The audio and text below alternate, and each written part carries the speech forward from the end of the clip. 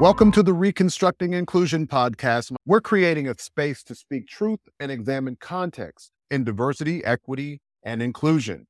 That means creating a path forward for everyone to recognize the benefits of inclusion individually and collectively. I'm your host, Omri B. Johnson. I'm a Topeka, Kansas, USA-born, Switzerland-based epidemiologist playing the role of an inclusion, diversity, and equity practitioner for the past 20 years. I'm the author of Reconstructing Inclusion, Making DEI Accessible, Actionable, and Sustainable, and the CEO of the DEI-centered management consultancy Inclusion Wins, creating culture from the hearts of individuals. Let's jump in. Welcome to the Reconstructing Inclusion podcast, episode 4. I'm joined today by April Thomas, Chief Solutions Officer of SDMS 360. I'm going to let her share more about herself as we go on. But I first of all want to thank the audience for being with us.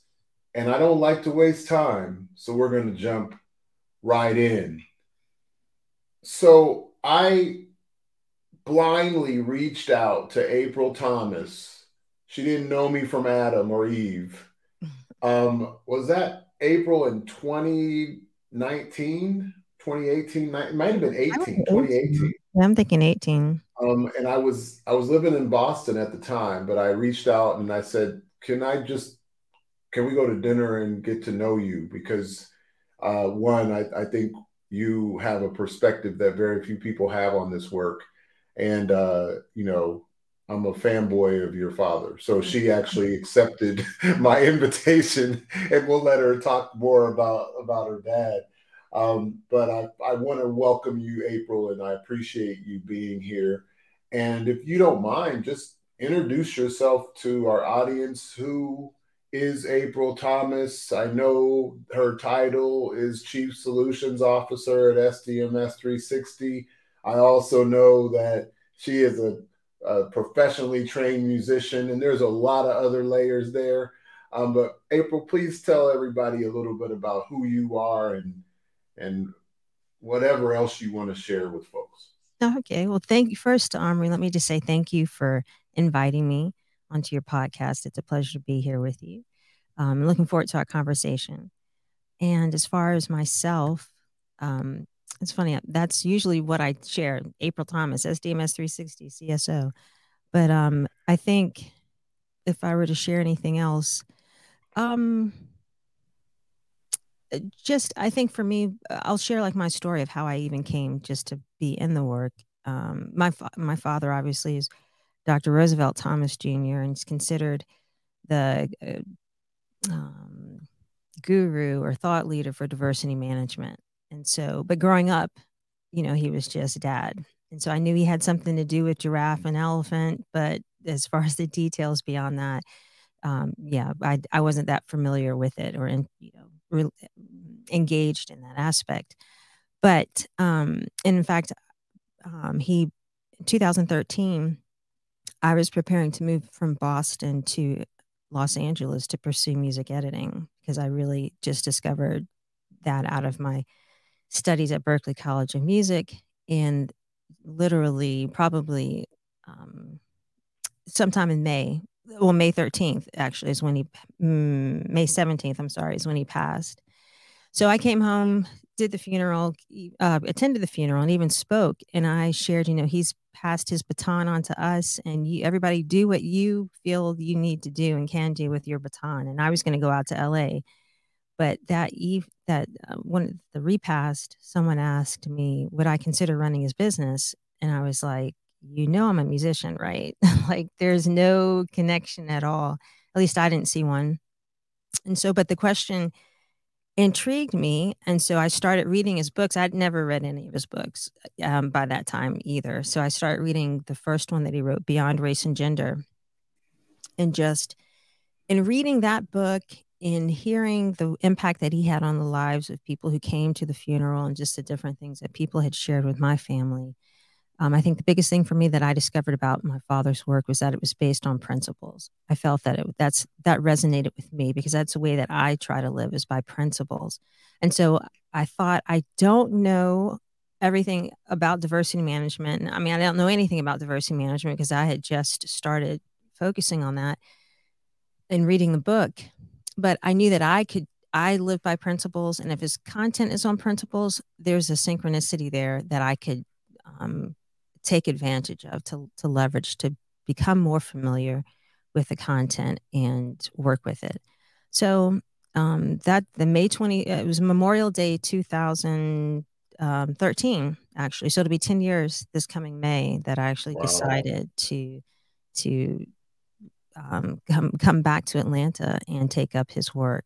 And so that's been my my work. And I feel like I'm more of a steward of his work. I mean, I don't know how you can really improve on what he's done. It's, as I think about it and how relevant it is now in 2023. And he started, like, I think his first article, or one of his more well-known articles, was in 1991, from affirmative action to affirming diversity. And it's still relevant, unfortunately, in the sense of the work that that needs to happen, additional work that needs to happen. Um, and I think it also speaks to just how, people often say ahead of his time that he was, in terms Hmm. of that Absolutely. something from Absolutely. 1991 to today is still relevant and necessary. And so Yeah. I'm not trying to build on it. My goal has been to, yeah, try and get it in the hands of people who can actually use it and to see the power and potential of it. So, Yeah. I'm gonna stay on that principle theme for a second because uh, your dad's work was very much based on principles, and it was based on building something that's going to last on those principles rather than something that's temporary or right. what he called cosmetic. And I Mm. use the word cosmetic quite a bit in Reconstructing Inclusion. When he talked about that, and he wrote an article, I guess it was one of the last articles that he had published, called The Shamming of Diversity. Mm-hmm. Um, when he talks about this cosmetic approach, how does a principle centeredness, probably how you were raised, as well as how he did his work, how does that principle centeredness inform diversity management? Because you know, I got a chance to get exposed to your dad, and I didn't really even know the principles. I just could resonate with what he was saying when I would follow him around Atlanta, trying to figure out where I could see him speak in the Right. early 2000s.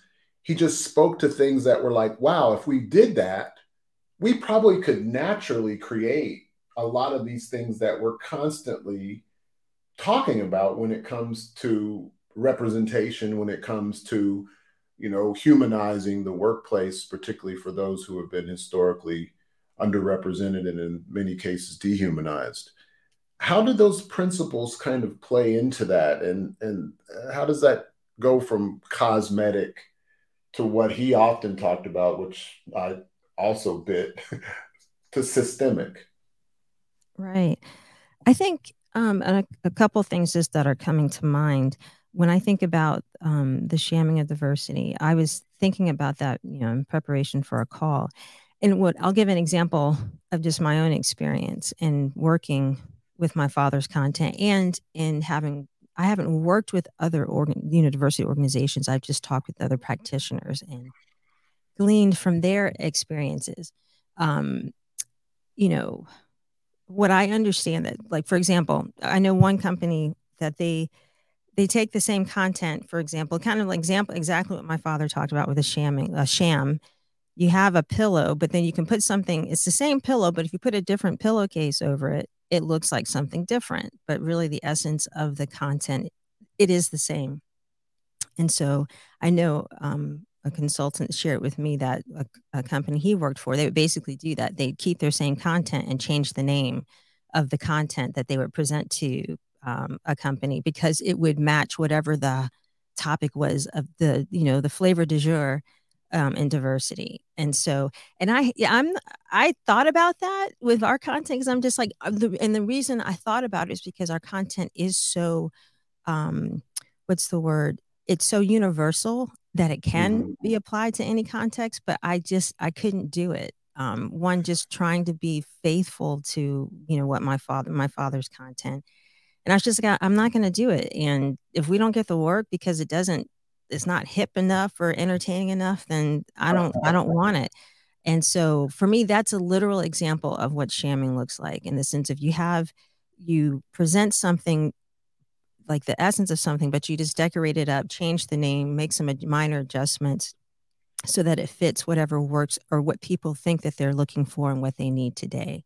As Yeah, opposed to you have like from my father's content, I think to like just the definitions that he provided and established that are universal across not only any context, but in any country. You can take his principles and his definitions absolutely, and concepts absolutely, from the absolutely. US anywhere.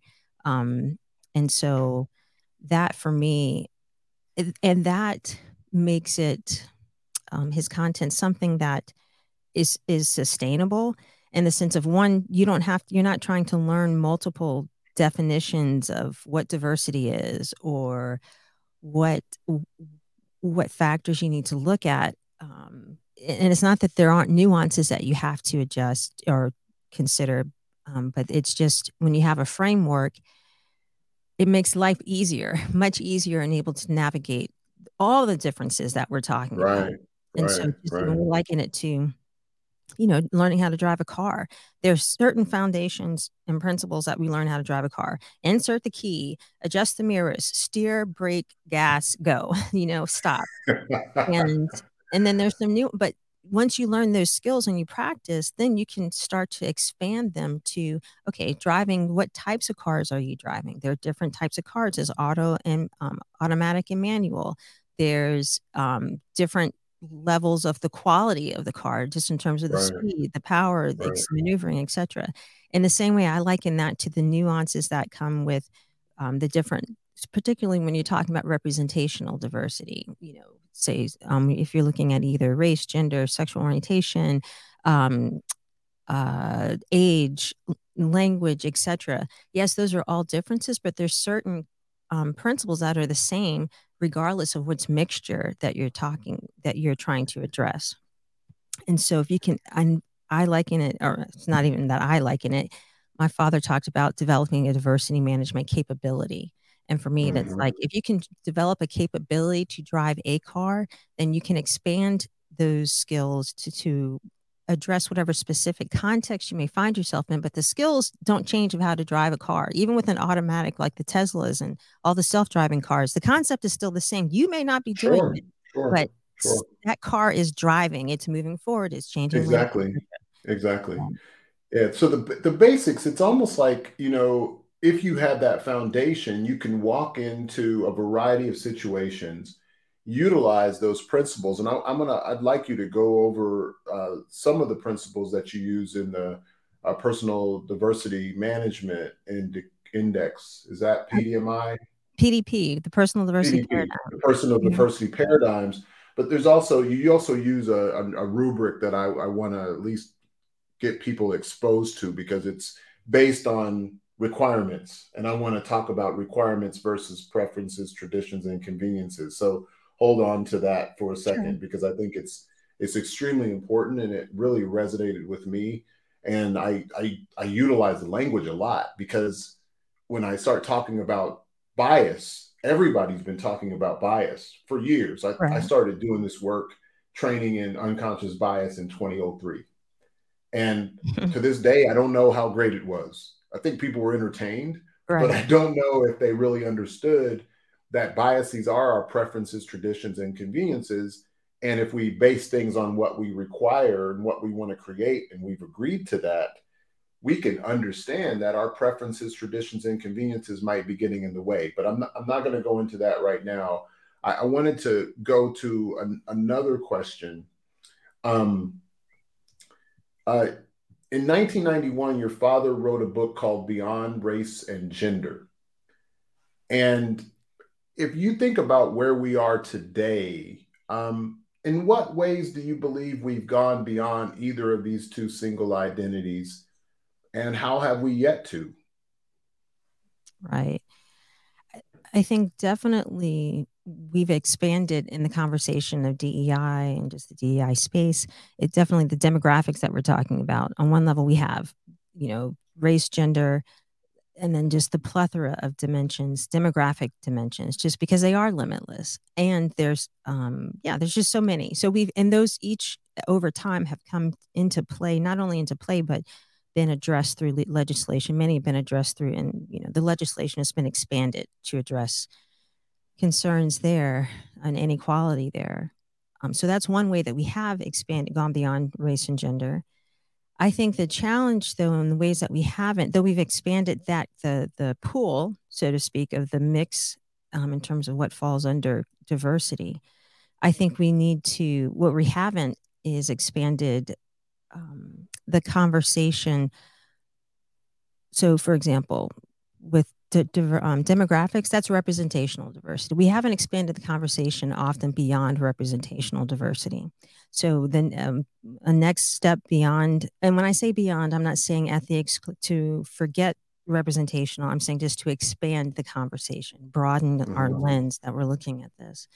Um, I'd say the second, we not only do you have just like the representational diversity, but you also have to manage differences. I know that Mhm. oftentimes people say, often when we have these conversations, it I think people walk away with that all differences are important, like all the time. And that's just not true. It's not, our brains can't function. That's why when you do talk about biases, our brains automatically filter things out that aren't important for this specific context. And so everything is contextual. And so I think that that's an important thing that we haven't. We need to learn to expand our conversation to know what's the context, what are we basically, what's the requirement in this specific event, in this specific moment, what is essential and what's not. And that means that there's some things that are going to be prioritized and there's some things that aren't. That means that in another situation, the things that weren't prioritized before could become the priority. But there has to Sure. be, we have to develop that flex ability to flex when we need to, and to know what we need to flex and what we need to Sure. turn to. So I think that's one way that we haven't expanded the conversation. I think another way that we haven't expanded the conversation is in terms of looking at the organizational culture. Often when people Mhm. say culture, I think there are two types of culture, and it's not. I don't think I'm not original to this, but I think there's a clarity that needs to be articulated. There's a social culture. So you have things like, let's do the celebrations around Black History Month, Women's Month, Pride Month, even Juneteenth that's going to be coming up in June. And so those are social, what I say call social culture. And so, yes, we've expanded the conversation to include those, but then there's also the organizational culture that we need to look at. And everyone talks about the organizational culture, but I'm not sure that we're clear when we say culture.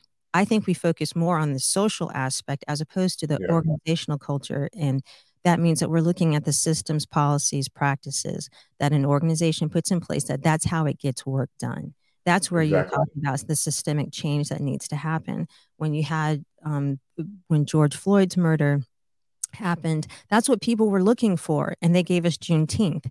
Juneteenth isn't structural, so everybody's like celebrating. Wait a minute, April. Juneteenth isn't structural. Ah, yep, I know. It's not structural. What I does it mean, change? How does it change anything, the way that an organization functions, except that you're now either closed to that day or you're highlighting the awareness around Juneteenth. But that doesn't mhm. change how they function, how they get work done, how they measure your performance, how they measure outcomes at all. And so that's not what people are looking for, but they gave that to us. And I think that's where organizations, I think, are very eager, and it's easy to offer those type of solutions along the social culture aspect of an organization, as opposed to let's look at the structural systems that we have in place and make adjustments there.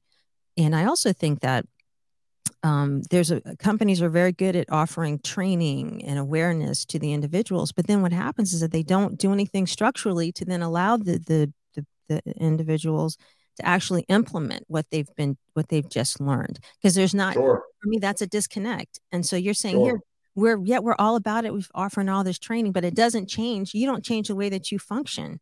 And so why would they then do anything with that content if it's not going to have any implication or consequence for the work that they're being held accountable to complete?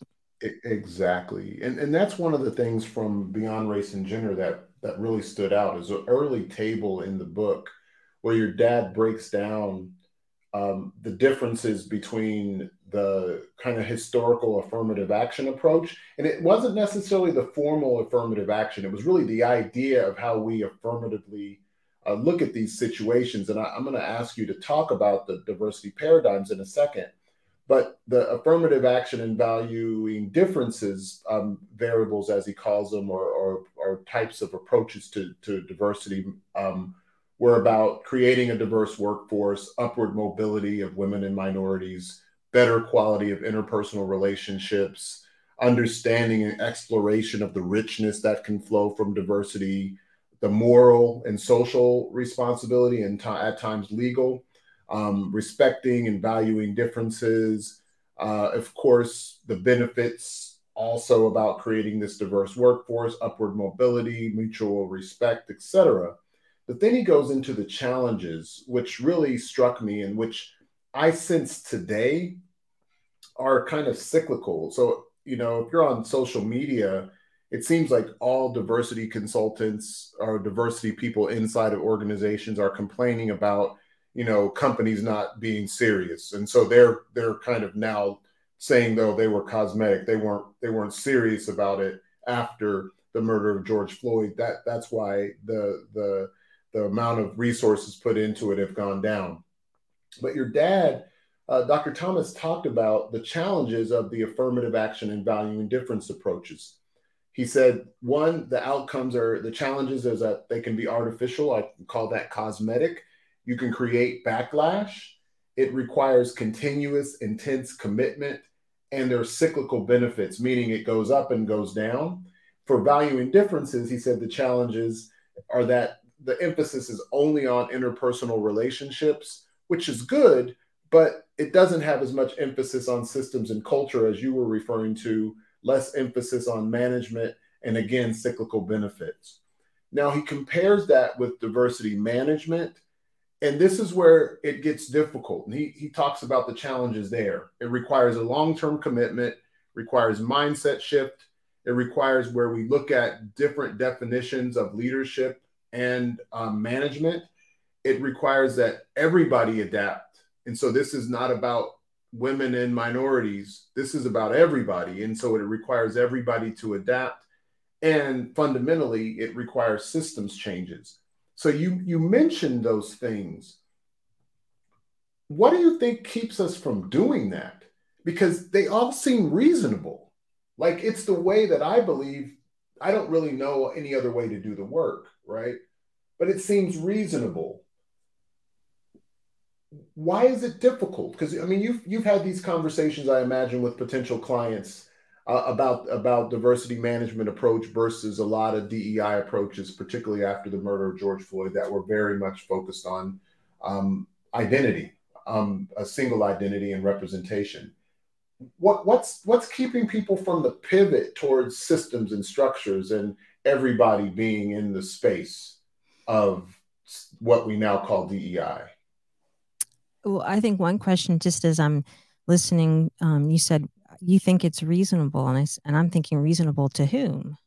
Mm, In the sense of you're talking about the people who can make those changes at the structural level are leadership, and not even just leadership, like senior leadership, the CEO who mm, has, you then mm. have to come in and change the way that, you know, again, how do you evaluate people? How are your systems that are in place? How are they functioning? And oftentimes, like I was just watching or skimming through social media, there was who is it? The owner of, he's 93 years old. Was it Home Depot or somebody? One of those. He's an older white man. he was saying that the woke people of so I forget what it was, but he was saying woke and saying that he said specifically though it didn't hit the bottom line.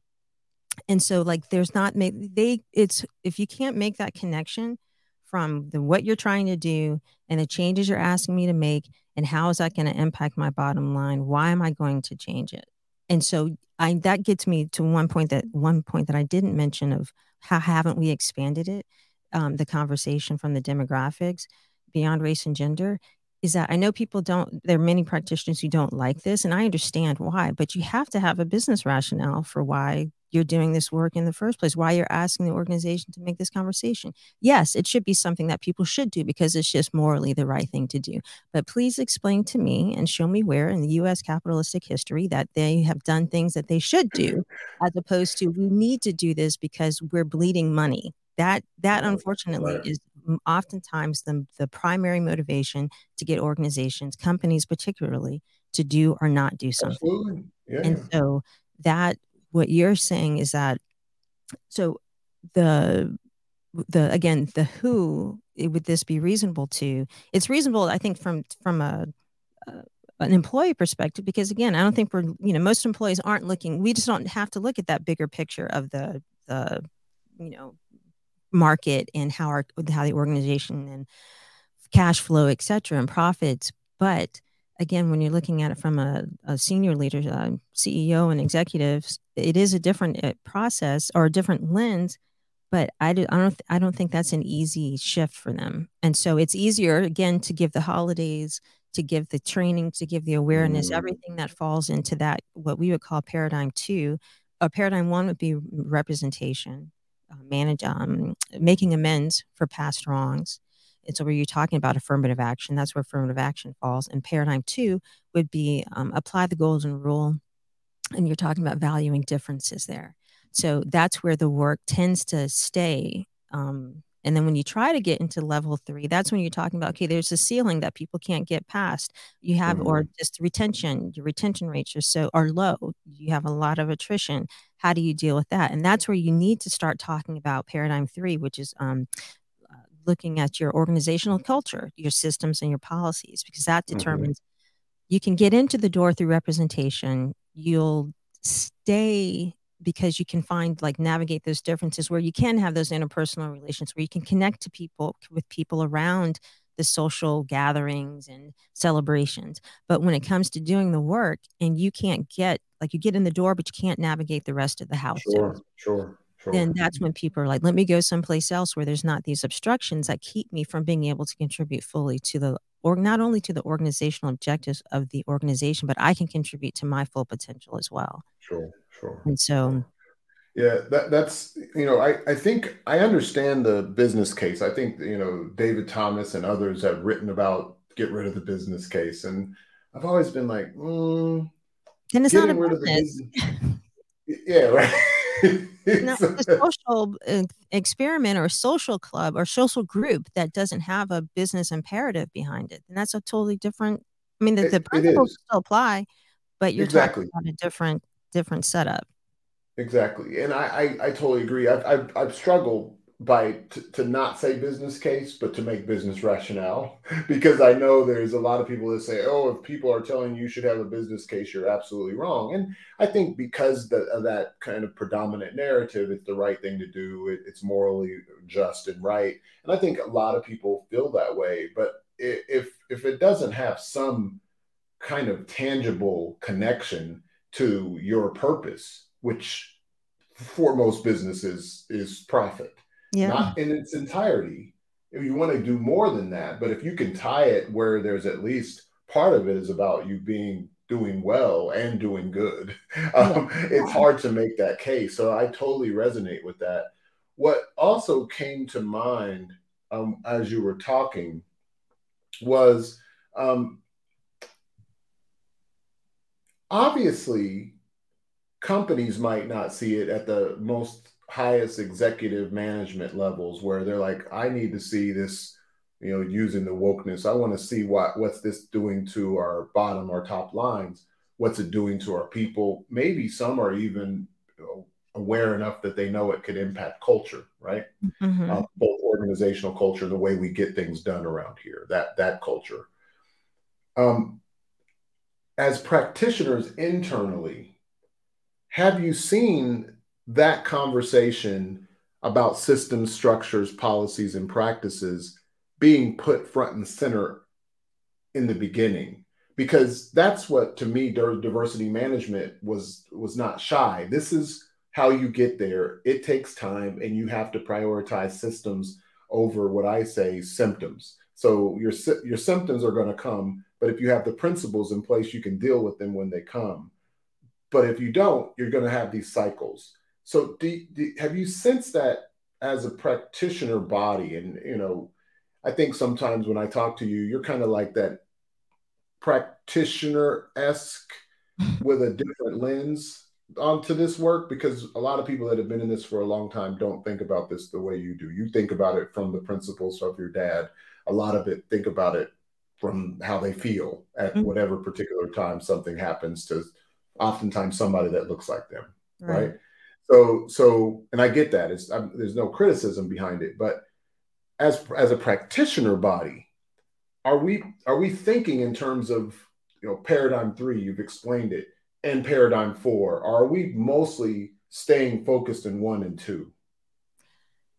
I think as a practitioner body that we're staying focused on paradigms one and two. We talk about, again, we speak to paradigms three, but when we've gone into organizations, we we try and meet organizations where they are. Mm-hmm. Oftentimes, they organizations will have, say, a diversity. I won't say a diversity council. They have a DEI council, and that's one that's engaged in the work, managing the work of celebrations, and basically that's largely a lot of what they're focused on. And Mm-hmm. then I've talked with people in that work; they become exhausted because it's Sure. activity after activity after activity, and yet you've got great camaraderie, but what do you have to show? Has it really made an impact on what you've identified as critical actions or metrics that you all need to meet in terms of representation? It's that sustaining that representation and then increasing numbers, let's say, of minorities and women in senior leadership and throughout the organization. And what happens is that when we come in with the diversity management framework, we recognize that a lot of groups, they're passionate about the work, but and so they want to do the work, and we're telling them you're just going to exhaust yourself because it's not sustainable. What To make it Sure. sustainable, you also need to look at the systems, policies, and practices. That's a long-term haul. You can't just go into an organization and be like, hey, change this, update that, modify this, because it's just a process. You have to, I mean, just a rollout. Just think about the rollout of a new piece of technology. This is a new technology. It's just not digital. It's more just, you're trying to, like you said before, I think you mentioned the changing the mindset. That's a whole different, in terms of what does diversity even mean? How do you realize that you're already doing it? And that's one thing. I think you're already managing diversity. Our tools are just to help you even increase your ability and your capability to Right. do that.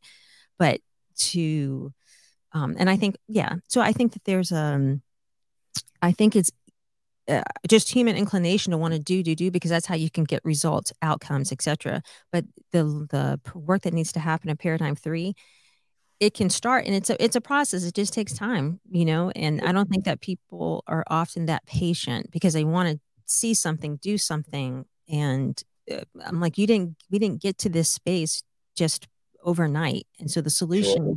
the true solution, or the sustainable solution that'll not only help us achieve structural change, but then I think will create greater impact for the work that you are doing in paradigms one and two.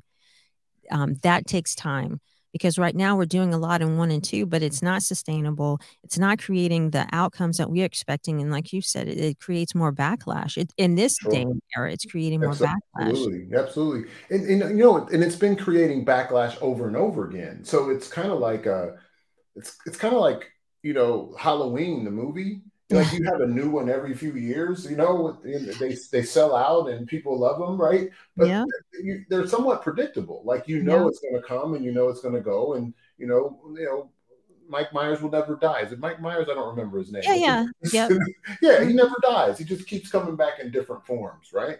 Yep. And I'm not. I don't want to equate Halloween with diversity. That's probably not good for my business. But the reality is, I think we get in the way of ourselves by not thinking in systems and thinking long term. And I get it. And I think if we don't evolve beyond that, it's going to be people that come after us with this narrative of wokeness, this narrative of cancel culture. And I know it happens because we've been somewhat responsible as practitioners for doing that. But at the same time, we'd be a lot less susceptible to it if we had been thinking in systems because we would Right. have started building those things in before George Floyd. Right. So, as an epidemiologist, I'm always thinking prevention, not just treatment. And a lot of times we're thinking, how do we treat the problem instead of, if we have principles in place, and I'm gonna use this example because you gave a great table. We did a webinar called Deconstructing DEI. Was in 2020, 2021. I don't remember. I think it Yeah, was, probably I 2021, think, I think. yeah, yeah. So we did that, right? And you talked about how racial justice could look with a paradigm 1 through 4 framework. Right. I thought it was brilliant. And so you don't have to get away from social justice, but if you want to move the needle, you need to be able to put it into 3 and 4 if you want it to sustain beyond, the peak of people's feeling at a particular point in time. Right. Is because I remember you talk, just if you could talk a little bit about that when people were coming to you after George Floyd, how did you frame that for folks so that they could understand that you can do this in a sustainable way, not just react to the immediate problem? Right. Well, what we did is just we thought it would be helpful because a lot of my father's a PhD and just very academic, and so how do you make this accessible so it's not just theory, but people can see the relevance of it? Because what I did is I took all this was happening, all these changes, companies changing brands and all this, and so I was like, where do these fall within the paradigms? Because it seemed a Mm-hmm. lot was happening. So you're like, man, a lot is happening. We're expecting like the world to change. And when you put it down when you categorize all the actions that happen by paradigm, if our belief is that paradigm 3 is where you need all the systemic change, in order to create change that's sustainable and that that then has a broader impact across the in this case the country, or and sometimes we're looking at the work that organizations did. Many of the things like the scholarships, HBCU scholarships, funding, that kind of stuff, it can either fall in paradigm 4 because you're talking about organizations. That's PR, basically marketing for them. And so, Mm-hmm. or it can fall in paradigm 1 because you're providing access to groups that didn't have access before. Right. Not paradigm 3 though. That's all 1 and 4. Things like paradigm 2 would be uh God, I can't think. I don't have the chart in front of me right now, but it'd be more looking at just the differences that are in the space. How do you navigate those differences? Even paradigm 4 would be like you had, I forget, the Uncle Ben's and Aunt Jemima changing their brands. Now I look Right. at them on the books on the market shelf, grocery shelf, and I'm like, I don't recognize those at all. But just okay, so those are all, but they're not paradigm 3. But paradigm 3 would be like what's I put in paradigm 3 when Derek Chauvin was convicted, not only Uh-huh. indicted, but convicted for the murder of George Floyd, because you're talking about a system generally in the prison system or the social in the justice system. What officers don't get indicted, much less convicted. Yeah, And that's so true. for me, That's that true. was a structural change. Now we'll see if it's something that's actually remains a structural change, if there's still that, and I'm not even saying now all white officers got to be convicted. I'm like, does the system work for everyone in the same way? Sure. Exactly. And and the reality is in the US, obviously percentage wise, black people are proportionally impacted more by the police. But in terms of raw numbers, there's quite a few white people that get killed by Oh police. yeah. And so if you create the system, it's not just a system for Black people or Right. for so-called marginalized people. It's for everybody, and Right. and most of the people that get killed by the police are poor. And Mm, so that's the other thing. So everybody ends up winning when you do right. this based on a system instead of just based on a reaction. So Right. that totally resonates.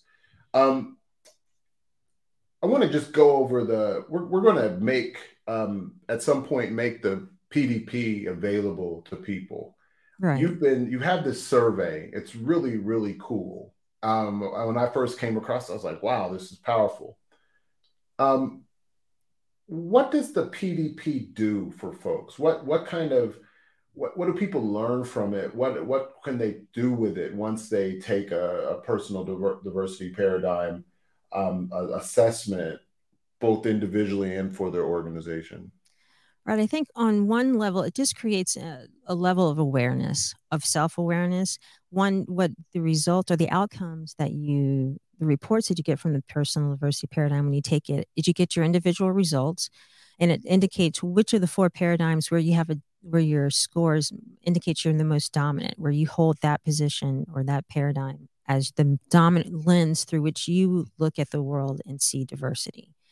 Some people do end up with like two paradigms that are tied for that dominant paradigm. So that's not strange or anything. But it basically one gives you an awareness of where you are. Then it also helps you see, particularly when you're working with another group or within a group, it helps you see where others are along that paradigm because everyone's not going to hold the same paradigm, dominant Mm-hmm. paradigm.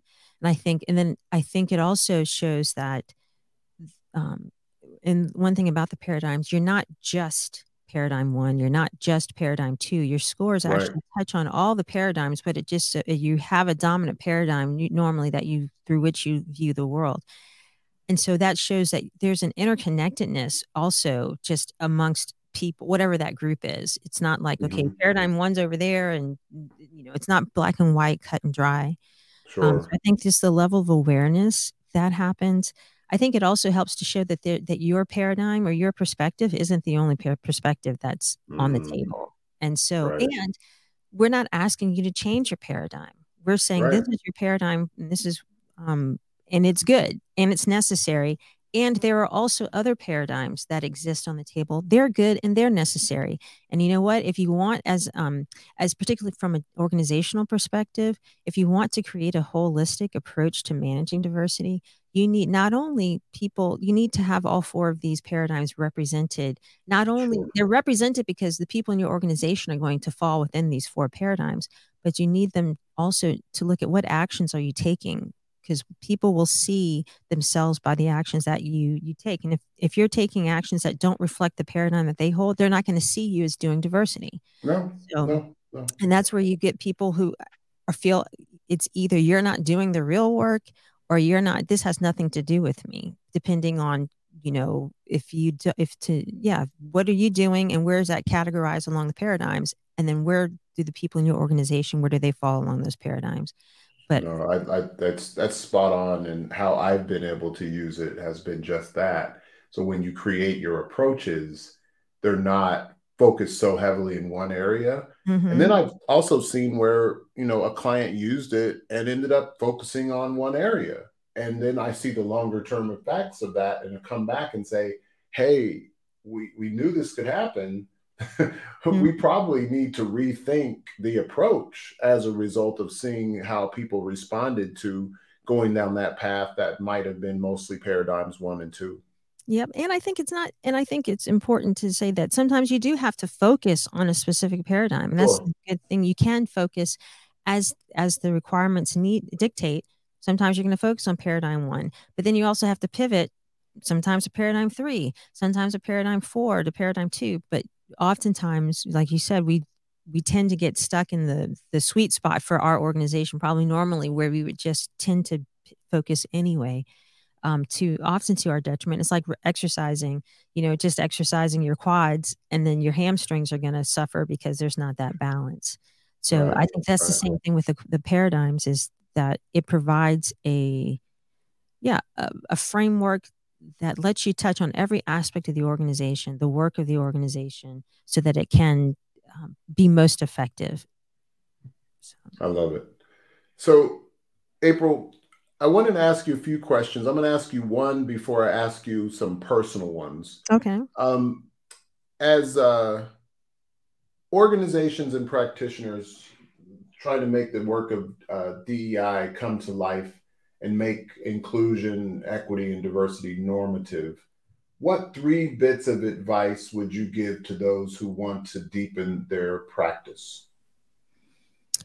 I think the first one would be to walk the talk and not just talk the talk. Just in terms of whatever it is that you're presenting and the lens that you're using. Oftentimes it's yeah, just be not even not about a level of sincerity, but there's a power that comes not just from having the information, but living out the information as well. Sure. Yeah. And so that would be one thing. I think that's communicated, that can be communicated not beyond the words that we say. Mm-hmm. There's Mm-hmm. life that people can feel or not feel, depending on the depth of work that we've done ourselves. Mm-hmm. So that would be one thing. Um, and then I would say I have don't practice insanity in the sense of, that definition, if the definition of insanity is doing the same thing, expecting a different outcome. I'll say we've been doing pretty much the same thing um, since, we started talking about diversity. And I think if we expect different outcomes, that's insanity. And so I'm not saying Yeah. not to do those things, but to also expand what you're doing because Sure. uh, just looking at the state of our world, this is where we are. And I don't think it's a great place. There are great things happening. So that's one thing I'm learning from you. There are good things happening. We just don't hear about them a lot. So they're out here. But I think that there's definitely room for expansion and growth in that space. So, Okay. and then I think the third thing, I'm borrowing this from my father. I think it might have been from the Shamming of Diversity, but just from an industry space, is like we don't have any uniformity really about definitions, approaches. And so it's kind of like a wild, wild west in the sense of what we're putting out there. So I would encourage just the industry in general. Is there some way that we can come together and create some type of um, agreed upon framework, Mm. definitions? Because I think when you have organizations, and organizations are so risk averse, whether it be just the person who's bringing you in to do the training, they're so concerned, is this actually going to work? Is this going to make sense? And then from just a large, and it goes out from there just in terms of the risk. And so when you have Sure. that type of consistency, because there's uniformity across the work, then it also allows you to compare apples to apples and oranges to oranges, not only for us as practitioners within the industry, but also for those that we're going to and offering this work to. Because you oftentimes have, not oftentimes, people are always asking, what's best practices? What metrics should we use? And I'm like, it really all depends. And nobody wants to hear that answer. But I think if you had an industry that had, specific markers um, that we agree upon what they mean and what markers we Yeah, should. yeah, yeah. I think I, that would be that's a it's no, just, that's that's a big term, no, collective. that's it's brilliant. That's brilliant. There's so much to that we could probably unpack a whole nother episode, and I might have to bring you back around that. Is to just talk about the frameworks and standards within those frameworks that we can use to manage the complexity of our organizations. And that's what I like about your dad's work and what you've been doing is when you rest on principles, you can lean into that complexity and not have to shy away from it or go to something simple because Right, you can work through it with principles. And right. so that's extremely powerful. So I ask all my guests, April, a favorite song or movie that you go to over and over again. The Matrix. The Matrix, all Yeah. three or just the first Oh, one? just the first one. Just the first one. Okay, you're a purist. You're kind of like me in that regard. One book that has influenced you or inspired you significantly. The Bible. You're the second person that said that, and Yeah. I would have to agree in a lot of different ways. A person, and in this case, you can maybe add two: a person that's influenced or inspired you personally or professionally in your life or in your career. Well, obviously my father. And then I would add his kind of what she was called the chief.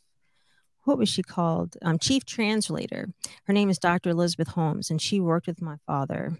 And she basically all the ideas that he had, great and wonderful. She was able to package them. She helped create the PDP in terms of just like the outline, just putting it all together, all of that content to make it accessible and actionable, as you know.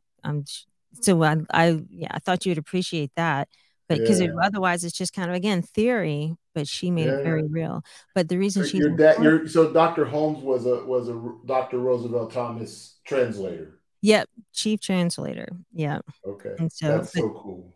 the reason I list her is because when I, was thinking about running, starting to run my father's business, we had a client that was May. They had a client coming up in July. And so I needed to find I obviously couldn't do it. And so people told me I should talk to Elizabeth. So I did. And I told her that I basically felt called to do this work. And she asked me, "Do you know anything about diversity management?" I'm like, "No, but I feel called and this is what I'm supposed to do. So it's gonna work out somehow." And when she heard that, she was like, "Okay, I can respect that." So she offered to give me all the support that she could. And so and to this day, again, 10 years later, she's like one of my best friends. And so, Wow, yeah, wow, but just her wow. support really has been Yeah, I life. can feel a lot of love when you said that, and I Yeah. really if y'all were here in the studio with us, we'd be like, there's a lot of love that's going on Mm, in that yeah. statement. So April, last question is any question that I should have asked you that I didn't today. It's not, you kind of asked it, but just when I think about it, it's like, what's missing, right, from this work? And the question, what I would say is just heart work and Mm-hmm. heart awakening. Because like when I started in this space, as a musician coming into diversity, people would often say, "Oh, you can use the imagery of, diversity being like a symphony." And I'm like, "Yeah, that's true." But I mean, one, it never did anything for me because it's very heady. And Mm-hmm. so I'm like, I realize now that's why it didn't do anything for me, is that that's a very like rational way to look at it. Yes, it is like a symphony, but even with and that's an image that people have been using for decades, but I'm like, does that change people's hearts towards the work? I don't think Mm-hmm. so. And so, but what I've discovered, I haven't done it in the diversity space, but as a musician, I've in a non-church space, I've used music, and just the feedback that I've gotten is just like one person said that when they heard my music, that it just opened their heart. And so, and this was someone who was incarcerated, and just, Mm-hmm. and you have the story, the myth is that, incarcerated people are cold, unfeeling, etc. But for him to say, I just that it opened his heart and he was able to feel, and so for me, I'm like, if that's the kind in that space, opening up hearts, that's when I think everyone, regardless of where you sit at the table on which side of the table, to have that type of heart opening, that's where conversations really need to come from. Because I think yes, I think definitely, particularly like I can speak from as a Black woman, there are things you get emotional about when you see what happens to other Black people or even just injustices just in general. Right.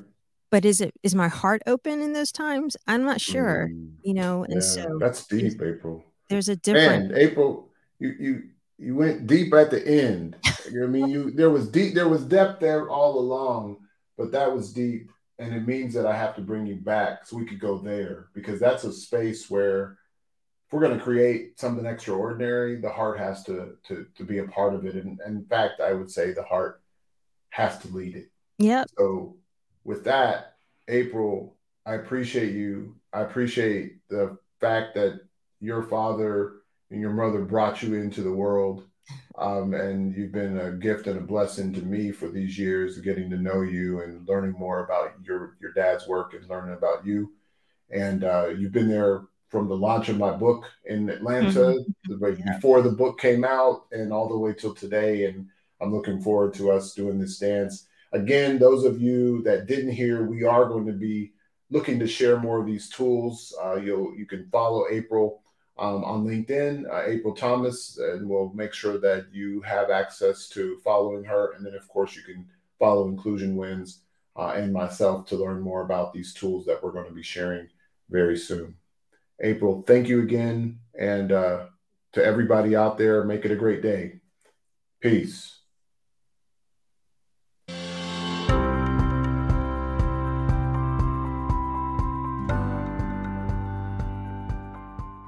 If you are committed or simply a little bit curious about how to make DEI accessible to everyone, actionable, that is, unambiguously prioritized and sustainable, aligned with personal and organizational purpose, hit the subscribe button. Make it a great day. Peace.